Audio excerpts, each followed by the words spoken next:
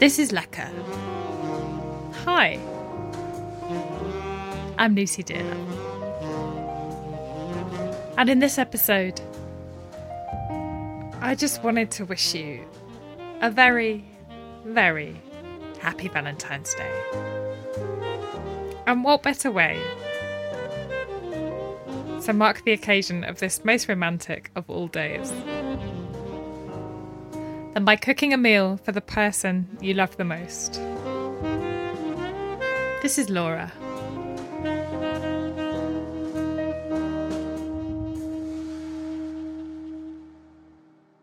So I'm going to make kaffir lime roasted butternut squash with coconut rice and a green sauce, which was something that I just sort of made up a few weeks ago on a Saturday night because I had those particular vegetables in and had a hankering for Thai food, but also just wanted to spend the evening cooking, and that's quite a nice involved dish rather than having it all in one pan, because I don't want to use the word deconstructed because it's awful, but actually that kind of is what that is. It's having the sauce and the other bits separate. So yeah. Is that kind of typical of the way you cook? Do you kind of improvise a lot and sort of take inspiration for things but not necessarily follow recipes particularly? Yeah, I think so. So I mean, I spend so much time watching food television and I read a lot of cookbooks, so I think you sort of pick up tips and techniques and flavour combinations that way, and then you might look at the fridge and be like, oh, what am I going to do with this vegetable? Or I've really got a hankering for that kind of sauce, but I don't necessarily want to make that dish, and then it can all come together. And I think that's a real nice thing about weekend cooking or cooking when you've got a lot of time, or you're not necessarily cooking for anyone because there's no particular requirements, that you can just sort of mess around with ingredients and see what comes out of it and put it together. And sometimes that's when you end up with a pasta dish with weird things in, but that's also sometimes when you come up with some of your best recipes because it's just experimental, I suppose. When did you first get into cooking? I actually can't remember because I've been into cooking since I was a child. I've always loved food. I was quite a fussy eater as a kid, but like the things that I loved, I really loved, and I've always loved cooking shows. I always say when I was little, I used to go mess around in the kitchen when my parents weren't looking and like talk to the wall like it was my own show. And I remember making a chicken copper soup and some spaghetti and combining them and being like, I've made carbonara. This is amazing. And it's, it's not, but for a 9-year-old, I suppose that's fun. But yeah, and my mum and dad were always quite happy for me to be involved in the kitchen, and throughout my teens, and they sort of hate cooking as well. So throughout my teens, that evolved into, actually just taking over the family cooking, and that was something I continued when I moved out and always have, really. So it's just always been something that I've done on the side. This squash is an absolute beast, so I'm not going to cook all of this on this occasion. Yeah, I really like roasting squashes fairly whole rather than cutting them up at the start, because it's nice to leave the skin on, and then you get this kind of nice caramelised skin and sort of mushy flesh inside. So yeah, cut them into 2 large bits and then score the sort of top of it, the non-skin side, just to let some flavours in. Okay, so I'm putting that in a metal tin with a drizzle of olive oil just to get it going, and a bit of sesame oil because it's delicious. And then I'm going to put a little bit of dark soy sauce on there as well, because it can take all that seasoning because squash is sweet, but also it should glaze up nicely, I think. And then, so the thing that makes this dish so delicious is kaffir lime leaves, which I always have in the freezer because, you can get those in the supermarket now. And they're one of those things that they're so distinct that if you have a couple in a dish, like that's the little difference between, oh yeah, that's what it tastes like in a restaurant. And I'm going to put some garlic cloves just whole around the squash because that'll fragrance the oil a little bit for basting. We can get the sauce on in the meantime. So again, this is a sort of born out of necessity, trying to use up lots of ingredients sauce. So it's like greens of some form. I'm using kale right now just because that's what I happen to have in, but Oh, that is a nice bag of kale. yeah, these are from Riverford, who I've been getting vegetables from for ages. I think Riverford are really great. So I'm just ripping up a bit of kale, and I've got a courgette that looks like it's seen better days. So it's like when you make a curry sauce with that blended onion base that's got so much flavour, and actually it's just carrying all the spices without having to use lots of fat, but also you don't always want tomato. So it's that nice kind of unplaceable thing. So yeah, I've squished a load of green vegetables into a jug, and I'm going to add a can of coconut cream, watered down just because they didn't have coconut milk in the supermarket.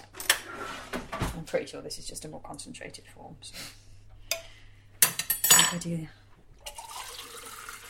And yeah, I think using vegetables as a sauce base like this is quite nice because it's just a slightly different way of eating something. So yeah, I'm just going to blend this.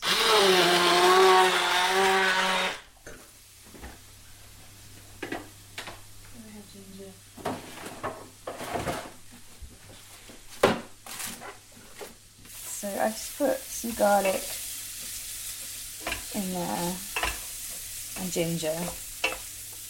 And I'm going to put some dried chilli in this as well, actually, but not loads. This would actually be good with green chilli in it if you have fresh chilli, but I don't have any. And I'm going to garnish with fresh chilli. But I do want a good amount of spice in it. Yeah. So I don't have time to do curry paste. I thought I did, but That's alright. I'm going to use a madras paste because we've got the kaffir lime leaves elsewhere, coriander and coconut in the sauce, so I really just want some spice. I moved to London in 2003 when I was 18 for university. I moved to South East London. I went to Goldsmiths. I've pretty much lived around South East London for the rest of that time. South East London's always had great food culture, I think. So you must have lived in lots of different houses. Yeah. But mostly all in South East, did you say? Pretty much. I briefly lived in Hackney for a year in 2012 because I felt like a change, and I lived in Shepherd's Bush for a year in 2007, 2008 maybe. Again, because I felt like a change, but I've always come back to South East London. So who are the people you've lived with over those years who had the biggest influence in your cooking? So my friend Cam, who I lived with in Shepherd's Bush in 2008, who just taught me lots about Indian food. I sort of knew things from some books that I've got. But I mean, especially at that time, but I often had like a Good Housekeeping one. So there were very, very anglicised Indian cookbooks that were not really Indian cookbooks. So yeah, she taught me a lot of kind of proper stuff. I don't know, I've always been the cook in the house. I've always been the person messing around. So I lived with my friend Isabel in this house, actually. She's recently moved out. We lived here together for about 3 years, and she's also a cook and a really experimental cook, but with completely different ideas and tastes, but that we both love. So actually that was really nice. When she lived here, we used to cook for each other quite a lot because she sort of had the same sort of urge to mess around and experiment, but it was always nice to eat her food because it was just never ingredients that I would have bought or would have thought about putting together. And I think probably similarly the other way around. I know she really loves a dish that I make that's like fried pork mince with Vietnamese flavours and rice noodles, and it's it's pretty simple, but and she makes this really good sauce with preserved lemons that's sort of like a salsa verde. I don't know if I should give away her sauce recipe. I'm gonna. She can fight you. Yeah, so you like mix preserved lemons and just loads and loads of parsley, maybe some capers. Let's put some capers in it, and loads of olive oil, and just blend it, and you just into a sort of like salsa verde consistency, and just put it with anything. It's really nice to. That sounds really good. A bit of like some nice grilled vegetables and some rice and some yogurt or a bit of fish. It's nice mixed into yogurt. That's nice. For me, because I love cooking, it's the process of it. It's a lovely way to spend time particularly on a sort of Friday night or at the weekend, if I've not got any plans but I've got leftovers to eat, I feel a little bit cheated.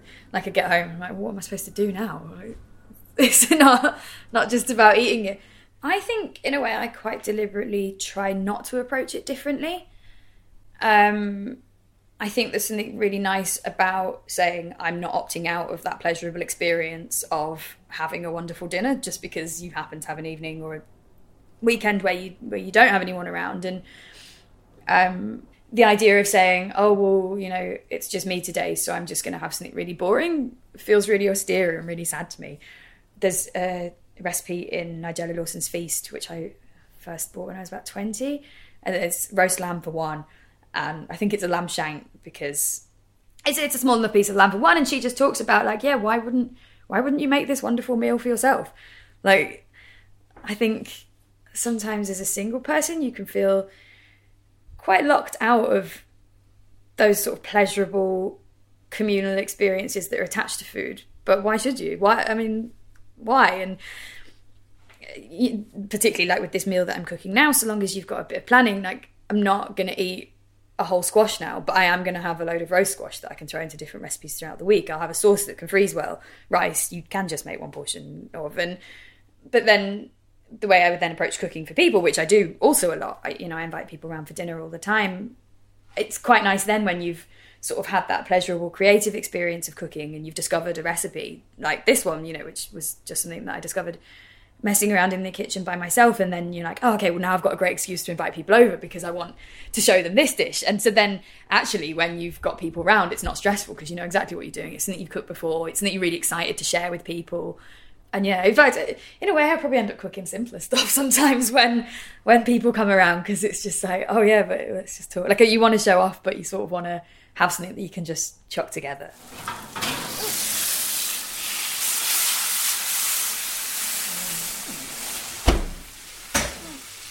May be done. Oh yeah, that is done. I'm gonna. Nice. I'm gonna take us over for it. Yeah, look easy. So yeah, that's had on quite a hot oven. That's crisped up pretty nicely. I'm gonna put it back in, but just switch it off. I mean, yeah, you can get such a lovely sort of caramel crust on squash if you do it like that. And, so yeah, to make this dish more exciting, which I did do last time I made this on my own, because why not? I'm gonna top it with toasted crushed cashew nuts, which will be delicious, but also just add a bit of texture, because the one downside of this dish in this form is that, and that I suppose if you had some kind of fried meat you wouldn't get, is that it's not very texture contrasty. Right, so these nuts look toasted.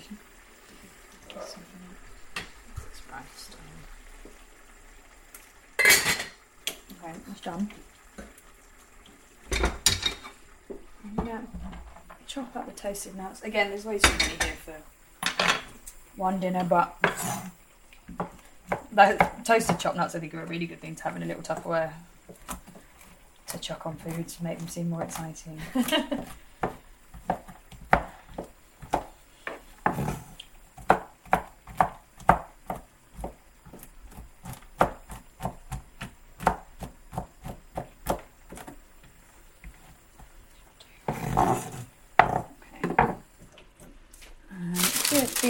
Nice chilli, which just looks so beautiful on food, but I mean I love spicy food, so that kind of, as long as you slice it thin enough, that bite of hot pressed chilli I think is really nice in something, especially when you've got like really creamy coconut rice, which is so rich but so delicious.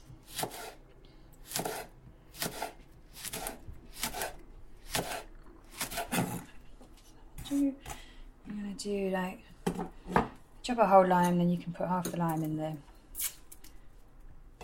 sauce. So like 2 lime. It's always nice, I think, when you've done a sort of slowish cooked sauce that's got a lot of richness and spice to put the fresh citrus in at the end, and little serving wedges. And then yeah, we can slice this up. sort of nice thick wedges, you get this sort of gooey. Cooking it whole sort of allows you to have the slightly gooey element of it without it totally falling apart. Really falling apart. Yeah, I'm sort of glad to cook this dish for someone finally because I was so pleased with it. I came up with it. It looks beautiful. The colours are amazing. Yeah, that red chilli is really going to make it pop as well. Yeah. I feel like when we talk about cooking for ourselves, there's always like an element of being defensive. Like, oh, I can do this for myself, like despite what we're told. Why do you think that is? What do you think it's about? Well, I think it goes back to what I was saying about it being cooking and food being considered a sort of communal thing or a couple's thing or both. I mean, and I've sort of said before, I feel like it's almost a defiant act to say I'm buying a steak and a nice bottle of wine and I'm going to sit and eat it by myself. But yeah, that does sound quite confrontational, and actually the act of it is not, and it's defiant in a nice way, and it's saying that the world doesn't have to be about couples being, and then especially for, you know, a woman in my 30s, the image of a single woman in her 30s is, oh, well, you must wish someone was having dinner with you though, or you must be looking for someone to have dinner with, and I don't think there's much comprehension in our culture of people just enjoying time by themselves, particularly women. You know, a man would be a cool bachelor, a woman's just like, oh, you're a sad spinster that cooks rather a lot of squash for yourself.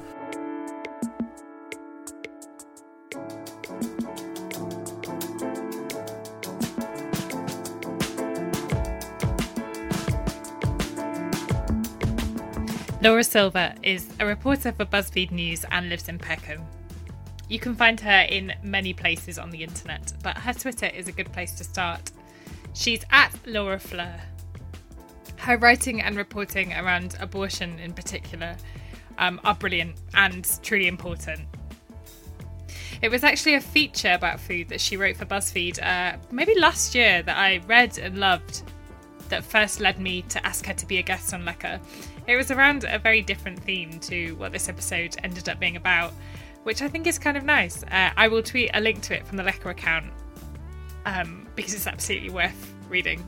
That is at Lecker Podcast if you don't follow already. And that's also the handle of our Instagram account where I post stuff relating to each episode as well as general interesting food stuff I encounter day to day. I couldn't agree more with Laura's sentiments about how cooking for one shouldn't mean being excluded or excluding yourself from joyful food experiences. So if you're celebrating V-Day this year, or not celebrating, just don't forget to take care of yourself. And if you need another little boost towards doing so in the kitchen, I would highly recommend Ruby Tando's wonderful new book, Eat Up. Music in this episode comes from Joe Bagal and Bird Creek. There'll be another kitchen episode of Lecker in a month's time, and another Toast episode celebrating a cool food enterprise in your feed in a couple of weeks. Please do subscribe in Apple Podcasts and rate and review too if you enjoy Lecker. Thanks for listening. See you next time.